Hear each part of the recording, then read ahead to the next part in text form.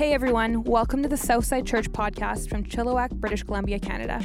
We're praying that hope would rise in your life as you listen to this message today.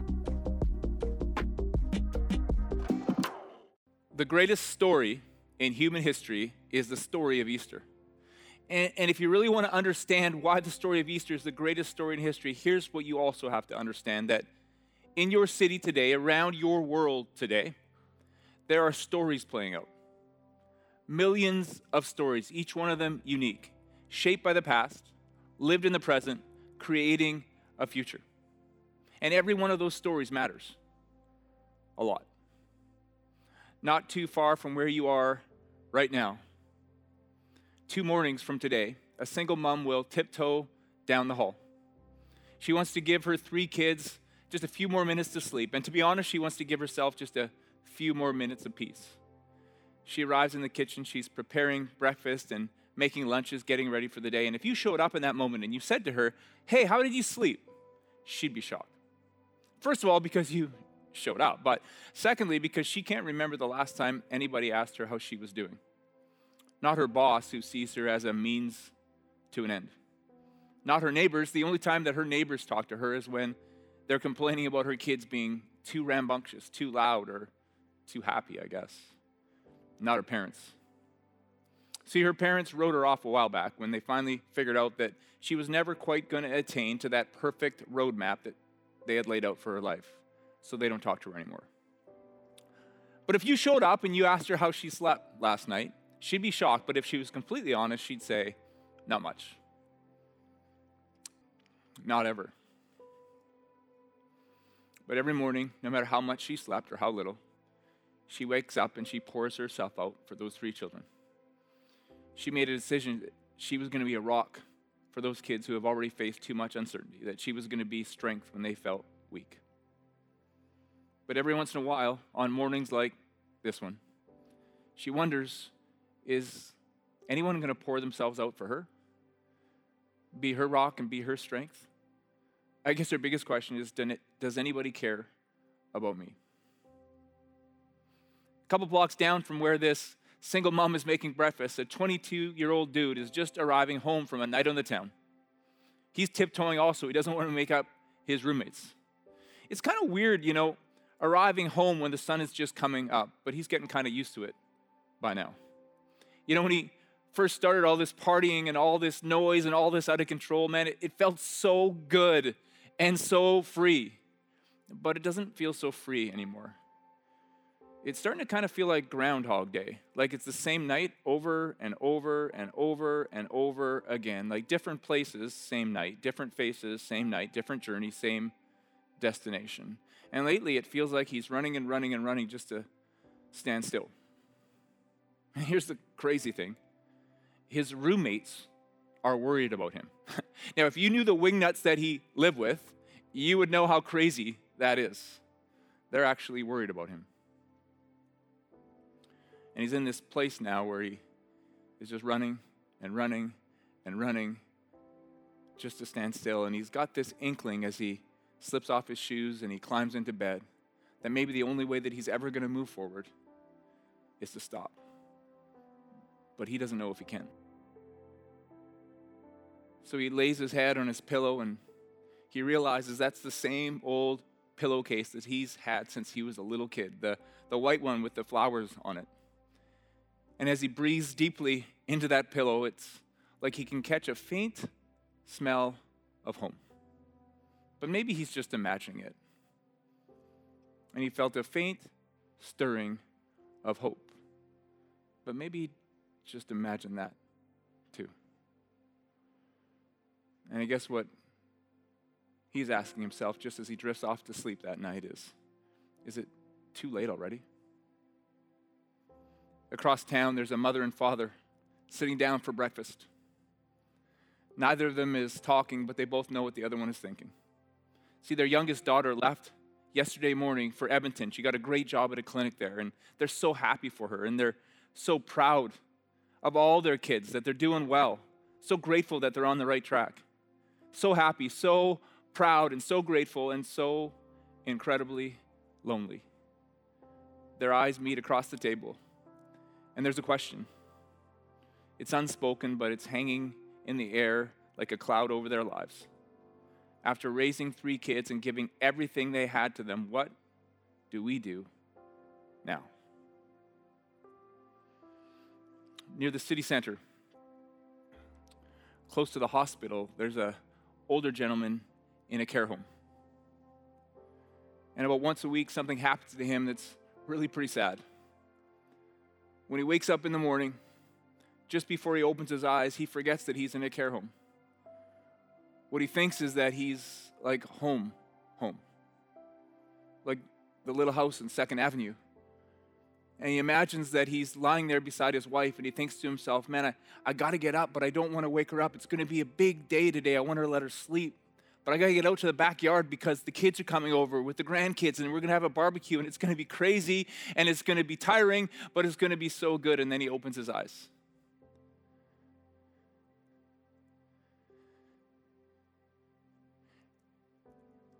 And he realizes that he's not home. He's in that care home. And his wife isn't lying beside him. She's passed away a year and a half ago. There is no backyard to tidy. And his kids and his grandkids, well, they've been really, really busy, you know. And he can't remember the last time that he saw them.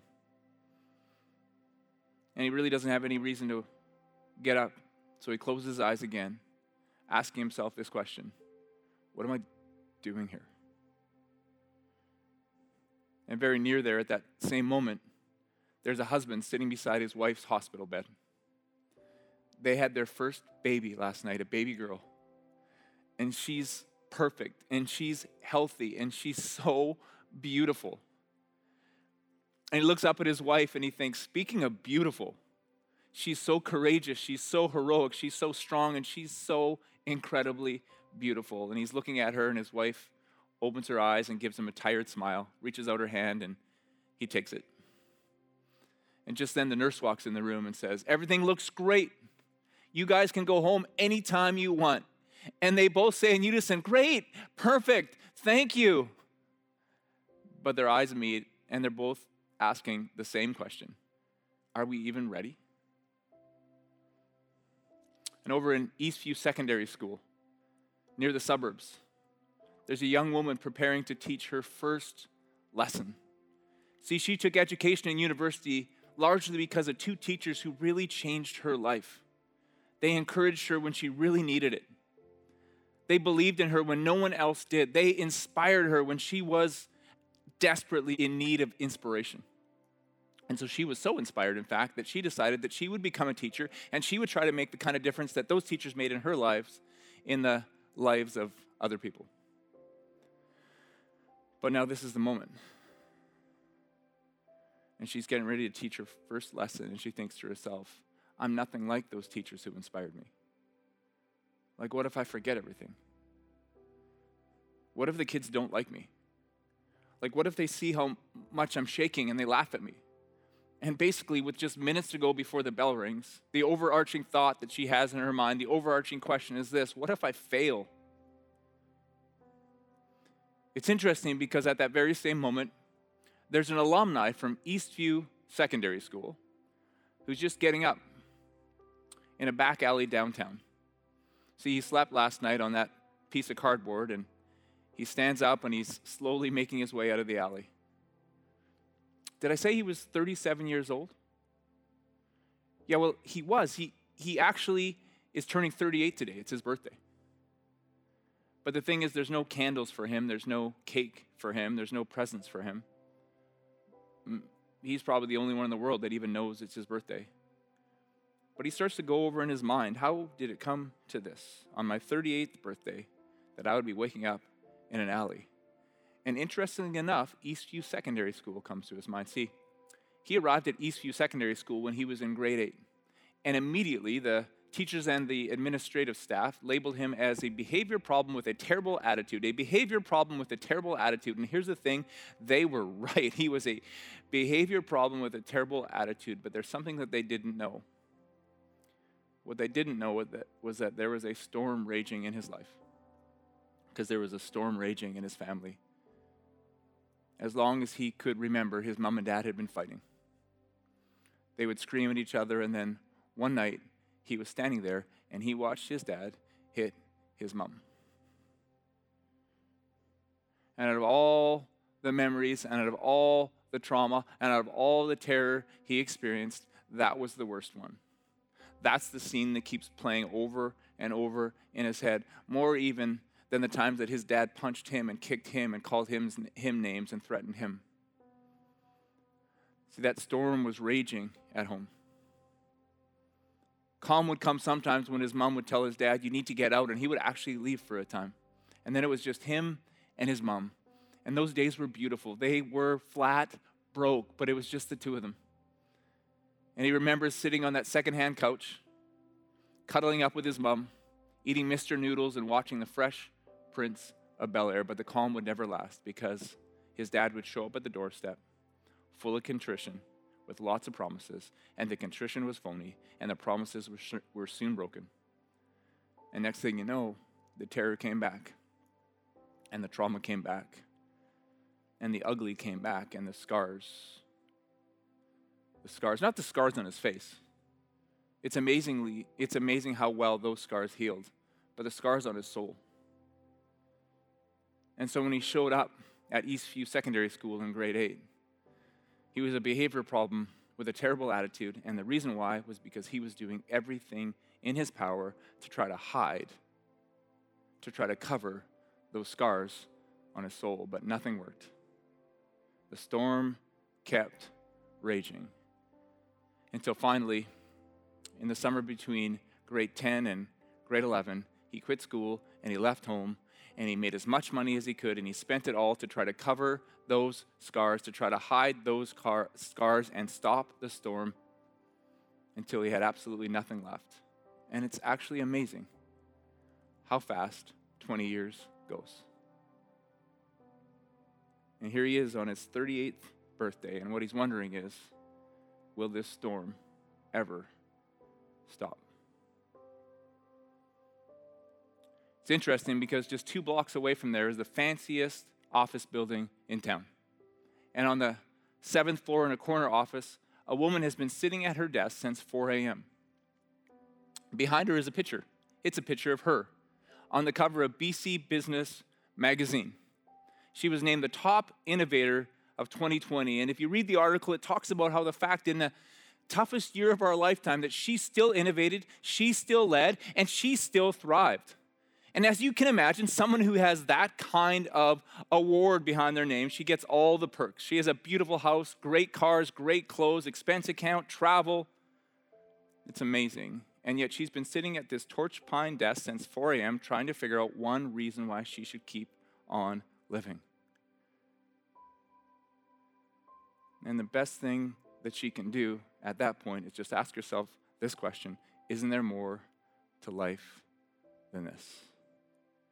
And so what I'm wondering at this point is I'm wondering if some of you are looking at me saying, Mike, those are neat stories, pretty inspirational, pretty interesting, pretty moving, but none of them really describe my story.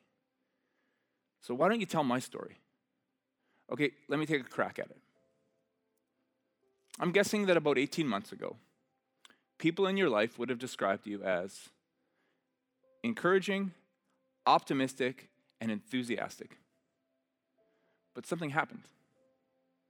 About 12 months ago, something called COVID. And I don't know about you, but it seems like for most of us, we kind of had this sense that we lost control of our lives. Like, do you remember when it first hit? I thought it was just going to last a couple weeks. And then somebody said it might be months, and I thought, months? And, well, here we are. And quite quickly, it started to feel like, man, there's not a lot. I can't even control whether I can find toilet paper or not. But then they said, you need to wear a mask because it will protect you.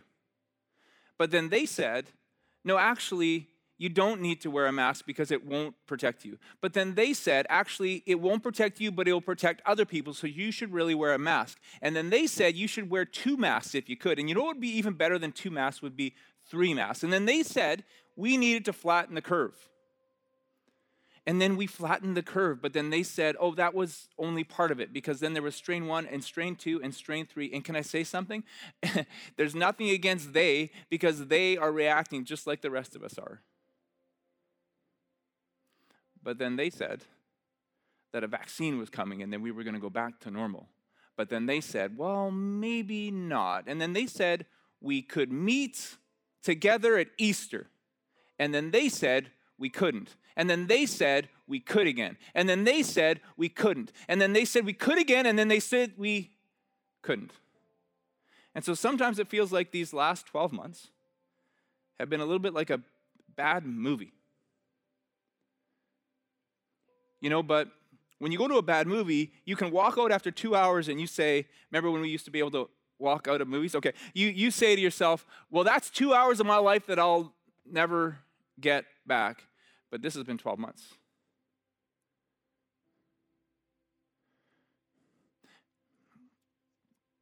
And here's the thing, you're doing okay. You're doing okay. But remember 18 months ago, they described you as optimistic, enthusiastic, and encouraging. And now, if they were completely honest, they would say, a little bit cynical, a little bit sarcastic, a little bit discouraged. And the question that you're living with today is this: is it ever going to get better? See, all over your city today, all over our world today, there are stories being lived out. Millions of them, every one of them unique, shaped by the past, lived in the present, creating a future. And every one of those stories matters a lot. And out of those stories come questions. Millions and millions and millions of questions, each one of them unique, and every one of them matters. Your questions matter a lot. And that's why the greatest story in human history is the story of Easter, because it is only in the story of Easter, in the story of Jesus, that your story will find resolution and your questions, your deepest questions, will be answered. Let me explain that to you by going to probably the most famous verse in the entire Bible. You guessed it, John 3:16. John 3:16 says this: "For God so loved the world that he gave his one and only Son, that whoever believes in him shall not perish but have eternal life." Can we talk about that just for a second? For God so loved the world. It's funny how you hear something enough times and the next thing you know, it just goes in one ear and out the other. But have you ever really thought about that? For God so loved the world. You know that you're incapable of loving the world, right? Like, you can say it in a generic, happy way, but you can't really love the world because you don't know the world. For God so loved the world. In other words, God knows every person. So his love is not only infinite, it's also intimate. So God loves everybody, God loves every person, but he also loves each person. And so what I'm saying to you right now, no matter who you are or where you've been or what you've done or what's been done to you, God loves you personally. Not generically, but intimately. Not this infinite, global, universal love that just sort of covers everybody with a one-size-fits-all stamp, but he knows your story. And he still loves you. He knows every question that you have, and he still loves you fully and totally and completely. God loves you. He doesn't just love every person, he loves each person, including you. For God so loved the world that he gave his one and only Son. Since the dawn of time, men and women like you and me, we've been trying to strive for our own salvation. We've been trying to get to heaven through our own hard work. There's a lot of different ways you can do it, right? Like one of the ways is materialism. I just make a lot of money, I buy a lot of things, I go on a lot of trips, I accumulate a lot of stuff, and I'm going to save myself. For some people, it's not materialism, it's religion. I'm going to obey all the rules. I'm going to obey all the regulations. If I did some bad things in my past, I'm going to make up for them by doing a lot of good deeds. I'm going to dot every I. I'm going to cross every T. I'm going to save myself that way. For others, it's success. And I'm just going to win Man, winning feels like heaven to me. I'm going to go to heaven through my hard work. I'm going to save myself through striving. And for others, it's just human achievement. Man, we're growing every day, man. We're just getting so much smarter, aren't we? Isn't it incredible? We're launching rockets. We're going to Mars. Our cars drive themselves. It's so amazing. And the entire world is on hold because of a virus that you can't see with the human eye. In other words, every generation ends up coming to the same conclusion. Here's the problem with you and me. We're earthbound. We can't get to heaven through hard work. We can't save ourselves through striving. It does not work. So what did God do? God sent his one and only Son. We couldn't save ourselves, so God sent salvation. We couldn't get to heaven in our own hard work, so God sent heaven to us. Do you understand that Jesus had to come exactly to where you are so that he could rescue you, so that he could save you? In other words, he came as a baby, just like you, born in a manger, in a stable in a little town called Bethlehem. He grew up and went through the toddler years and the adolescent years. And then at about the age of 30, he started preaching and teaching and healing people.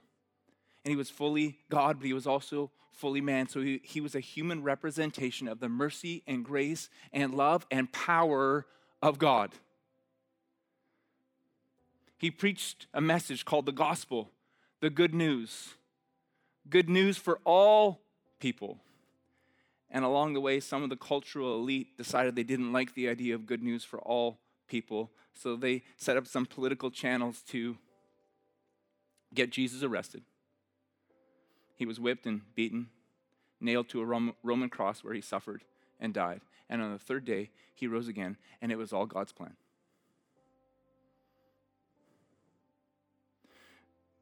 Because we couldn't get to heaven through our hard work, that we couldn't find salvation through our striving, God sent heaven to us. God sent salvation to us in Jesus. And I want you to think about that, because when God said to his Son, Jesus, I want to send you into human history, Jesus knew exactly what that would mean. He knew that it would mean the cross. And I want you to imagine a conversation in heaven that went a little bit like this. God said to Jesus, I need you to go down and I need you to rescue them. I need you to leave your throne in heaven. I need you to go to earth. And Jesus looked at his Father and said, what for? Not in a rebellious teenage way, but in an actual serious way. What for? And God said, your name. And Jesus said, I'll go. For God so loved the world that he gave his one and only Son. That whoever believes in him, I'm going to leave that one just for a second. I'll get to that one later. Whoever believes in him shall not perish.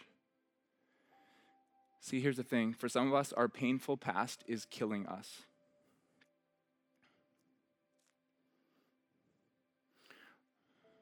Like, we're telling these stories that are shaped by our past, but our past is so painful and we can't let it go, and it's like ruining our future. So for some people, what it is, it's a past full of regret and shame. A past full of mistakes and baggage. And the problem with it is you can't change the past, right? So you look back and you go, I wish I wouldn't have said that. I wish I wouldn't have done that. But you can't go back and undo it. You can't go back and unsay it. So there it is.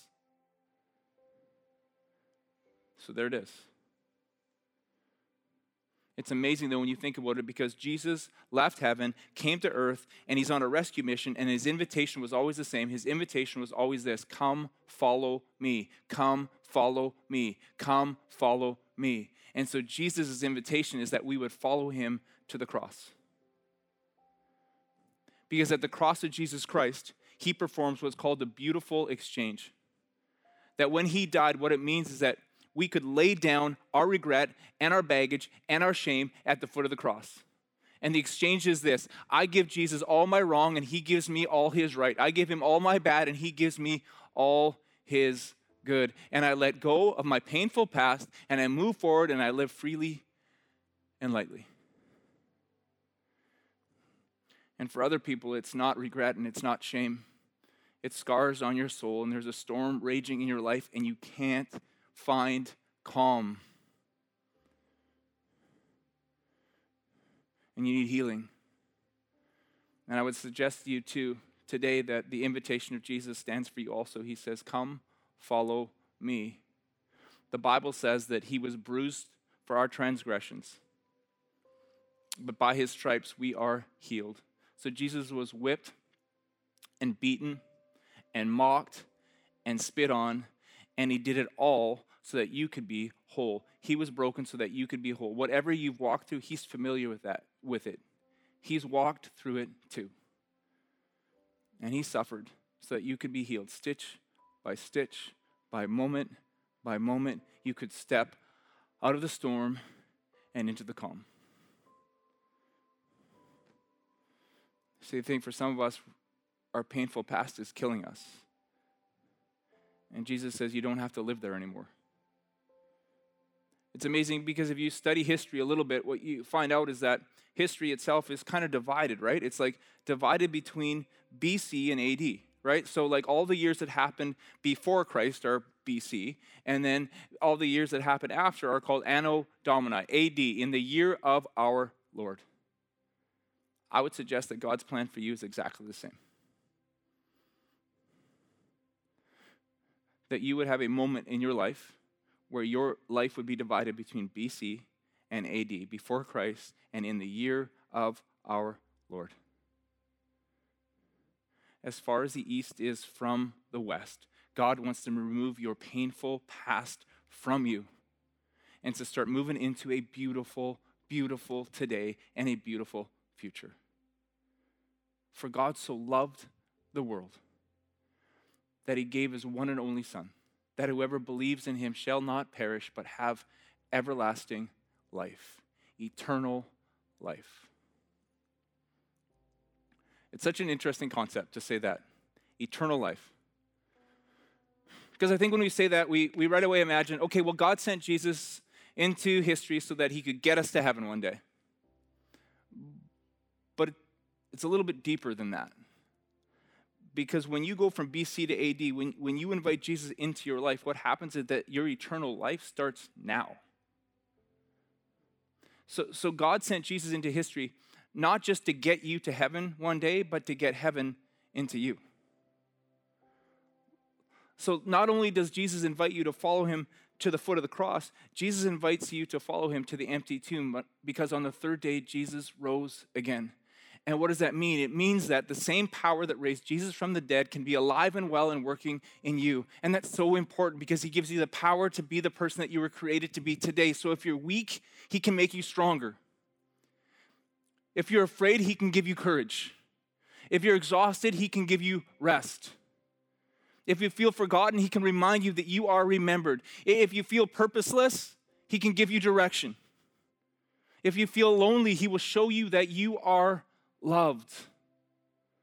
See, Jesus stepped into human history, not just to get you to heaven one day. That's good. That's great news. I'm so excited. But you need to know that it means that he wants to get heaven into you right now. He wants to change you from the inside out, because here's what I know. Here's something I really learned over the last 12 months. If you're waiting on circumstances to change you, it won't work. Changing circumstances don't change people, but changed people change circumstances. So the minute you reach out and invite Jesus into your life, what happens is not only the assurance that he's going to get you to heaven, but the assurance that he's going to get heaven to you. And he's going to change you. And that's going to change everything. That's going to change your marriage. That's going to change your family. That's going to change your friendships. It's going to change you. For God so loved the world that he gave his one and only Son, that whoever believes in him shall not perish but have eternal life. Whoever believes in him.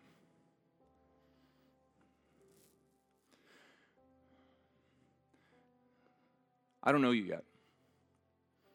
And I don't know exactly why you're watching or listening to this talk. I don't even know when exactly you're listening to this talk. But let's agree that for right now, in this moment, it's Easter, okay? It's Easter. Because the story of Easter is for every day. And here's what I think. I think as I've been speaking, you've realized that there's parts of your story that you can't resolve on your own.